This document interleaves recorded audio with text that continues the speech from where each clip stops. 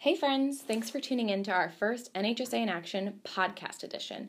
Every week, the e-newsletter lands in your inbox on Friday mornings, and this week we're adding a new feature, the podcast of NIA. So if you don't have time to read, no worries, just grab your headphones and give it a listen.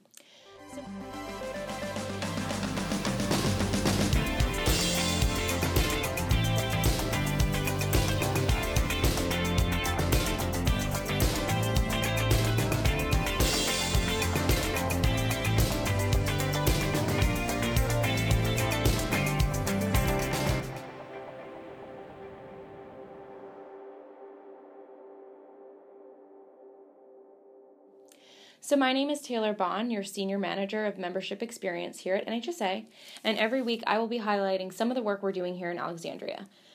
So in honor of Black History Month, our Head Start Child Literacy Ambassador, Tay Diggs, praised the work of Head Start educators and staff on our blog last week. His post also announced that the National Reading Month activity we're partnering with him on, which is being rolled out to you all for March. A little sneak peek for you, this activity will enable you to share a special message with your members of Congress and create a topic of discussion to engage parents when children return home at the end of the school day. Visit our website to get the info you need for Tay's books, Chocolate Me and Mixed Me. In other advocacy news, we have gathered thousands of postcards and artwork that are being shared with President Trump and the 115th Congress. Shout out to all of you that have participated. These past 2 weeks alone, we've delivered art to over 130 congressional offices and close to 1,000 postcards, telling President Trump why Head Start matters. We still need everyone to participate to ensure that the voice of Head Start is truly heard, so keep sending them in. And speaking of members of Congress, the Hoosier Uplands Head Start in Bedford, Indiana had a special visit from Trey Hollingsworth at their center this week. Debbie Beeler had visited his office last month while she was attending our Winter Leadership Institute and encouraged him to stop by during his next stop home, and so he did. While there, he said, "You read the research on how important early education is. To see it firsthand makes a big difference." You can read the full article about his visit in our daily news digest. So Hoosier Uplands was not the only Head Start Center to welcome their member of Congress this week. Western Carolina Community Action hosted Congressman Mark Meadows in Hendersonville, North Carolina on Tuesday. He, too, was impressed with what he saw and said, "For me, this was extremely helpful to understand the involvement that these teachers have in children's lives and every day. That hopefully will make them very productive and a vital part of our community." Point being, invite your members to visit because they will leave with the powerful message of how successful Head Start is for America's most vulnerable children. When they come to visit, be sure to visit nhsa.org and record it on our Congressional Visits map. So to finish off our podcast today, I have our very own Victoria Jones, who's the Data and Research Manager here at NHSA, and Scott Gruginski, who just joined us as the Senior Advisor for Policy and Effective Practice. Today we're going to talk about Yasmina's response to Catherine Stevens' chapter in the recently released A Safety Net That Works, Improving Federal Programs for Low-Income Americans. And you guys can read the full article by visiting our NIA email that we sent out to you all. But essentially, we're just going to talk to Victoria and Scott about Yasmina's response. I got a couple questions. If you guys don't mind, ready to go? Yeah? Absolutely. Yep. All right. Okay, so Victoria, what was the pilot program suggested in the chapter? So this chapter was written by Catherine Stevens, who is a researcher out of the American Enterprise Institute.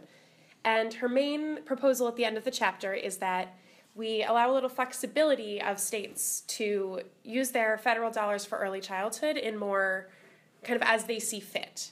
So the three big funding streams for early childhood that come down from the federal government into our local communities are Head Start, of course, but then also CCDBG, which is the Child Care Development Block Grant, and then also TANF, which is welfare funds. It's temporary assistance for needy families, and part of that funding can actually be used for child care as well.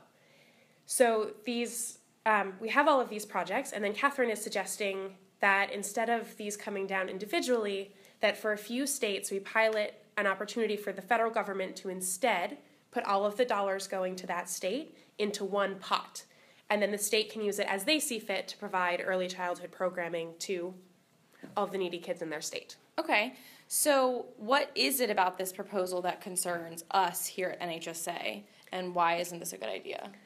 So one of our kind of initial things that we were worried about with this is that throughout the chapter, Catherine looks a lot at the K-12 system and notes in particular that there's a lot of arguments of how the K-12 system, which is run by the state or local level mostly, isn't really achieving everything that we want it to do so far, and that at times they're even widening this achievement gap, and that the K-12 schools just aren't doing so well.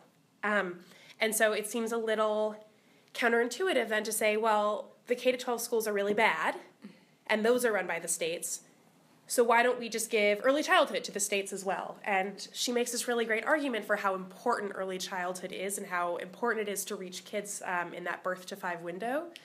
So to then take this really great opportunity that we have to reach kids and make a difference in their lives and add that as a more responsibility for the states when we don't think that they're doing a good job of what they're doing already seems a little counterintuitive to us. Right. All right, so Scott, do you see any other concerns with this? Yes, in addition to the important points, contradictions in Catherine's argument about states being in control of an early childhood system when she sees them struggling with the K-12 system, the solution that Catherine proposes does not match the problems that she identifies in her chapter, namely that there needs to be longer hours of Head Start and pre-K to meet the full-day working needs of parents.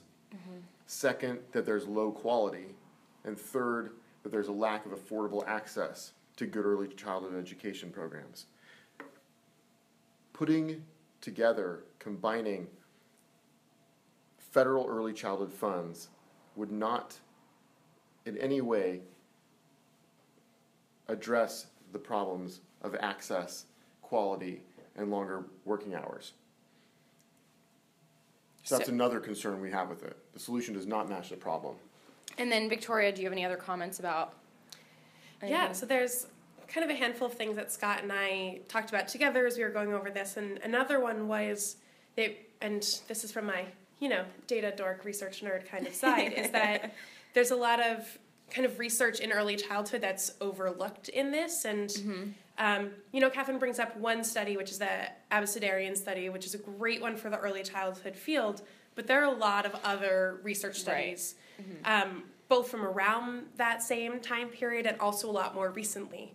And they've looked not only at just early childhood in general to say, hey, early childhood works, but they've really started digging down into what is the quality, what is it that works, and finding out some of these really important things. And I think Catherine might overlook some of those because of the different research methodologies. And, if it's not the Head Start Impact Study, which did actually show effects that are sustained and did show some really great things and was an RCT, that there are other studies that even though they weren't RCTs are still totally valid. And, all research methodologies have their limitations and come with caveats.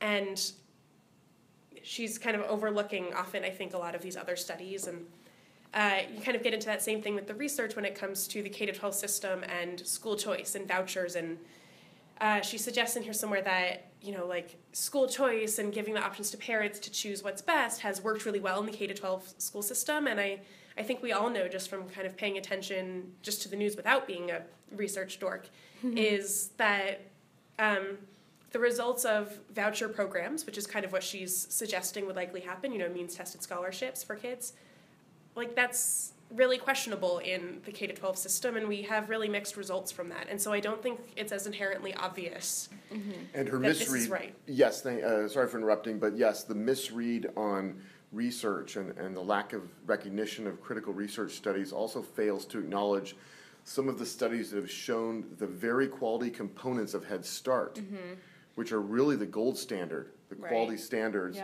that those studies have shown that these standards, including comprehensive services, family engagement, quality professional development, that those are the elements of a good early childhood program that produce positive outcomes. Instead, she mistakenly refers to them as burdensome regulations that really constrain Head Start, and in fact says nothing about the recent updating of Head Start's standards, federal national performance standards, which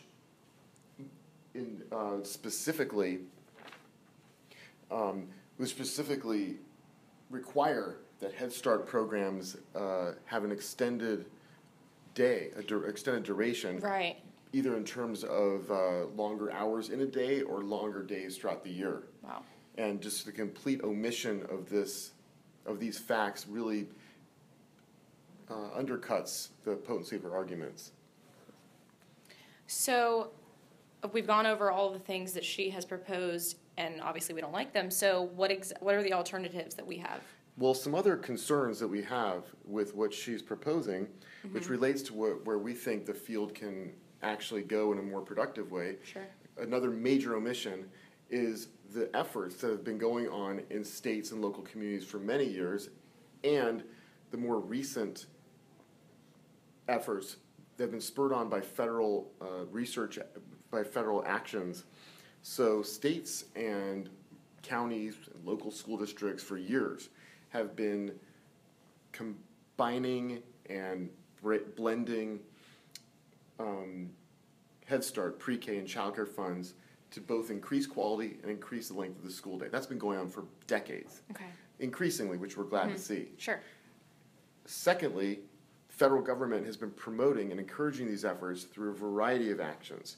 To start with, in addition to the standards we talked about, the recently passed federal education law, the Every Student Succeeds Act, or ESSA, has several provisions that encourage coordination.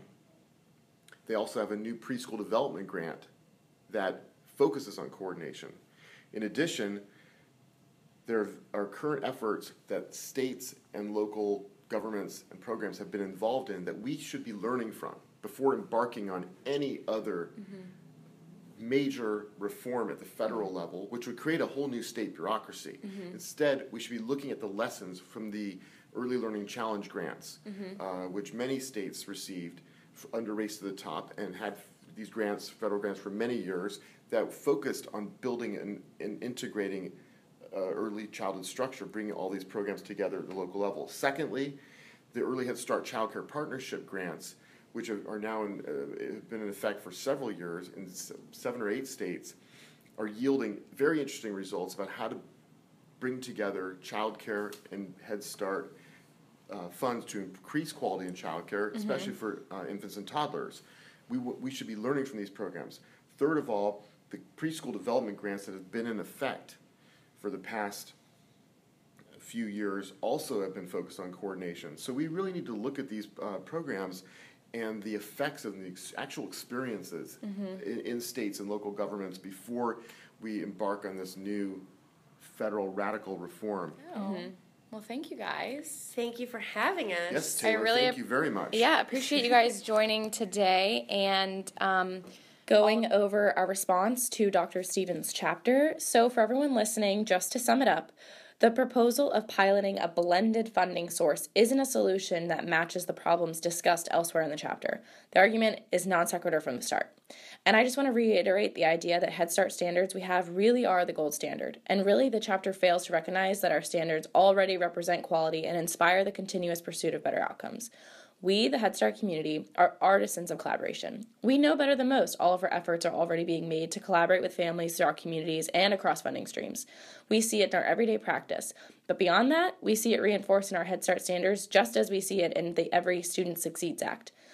This has been happening organically for years and years, and there's just no need to disrupt the progress. We do agree that early childhood is the answer, but to say that Head Start, TANF, and CCDF lack coherent purpose is just simply false. So when it comes to proposals like these, we, the Head Start community, know the reality. Head Start programs are continuously working day in and day out to collaborate at the local level, improve quality, and meet the high gold standard that is the Head Start standard. It's your everyday work and the flood of recent research that proves Head Start's effectiveness and negates the need for proposals such as Catherine's. So thanks for tuning in, and we'll see you next week.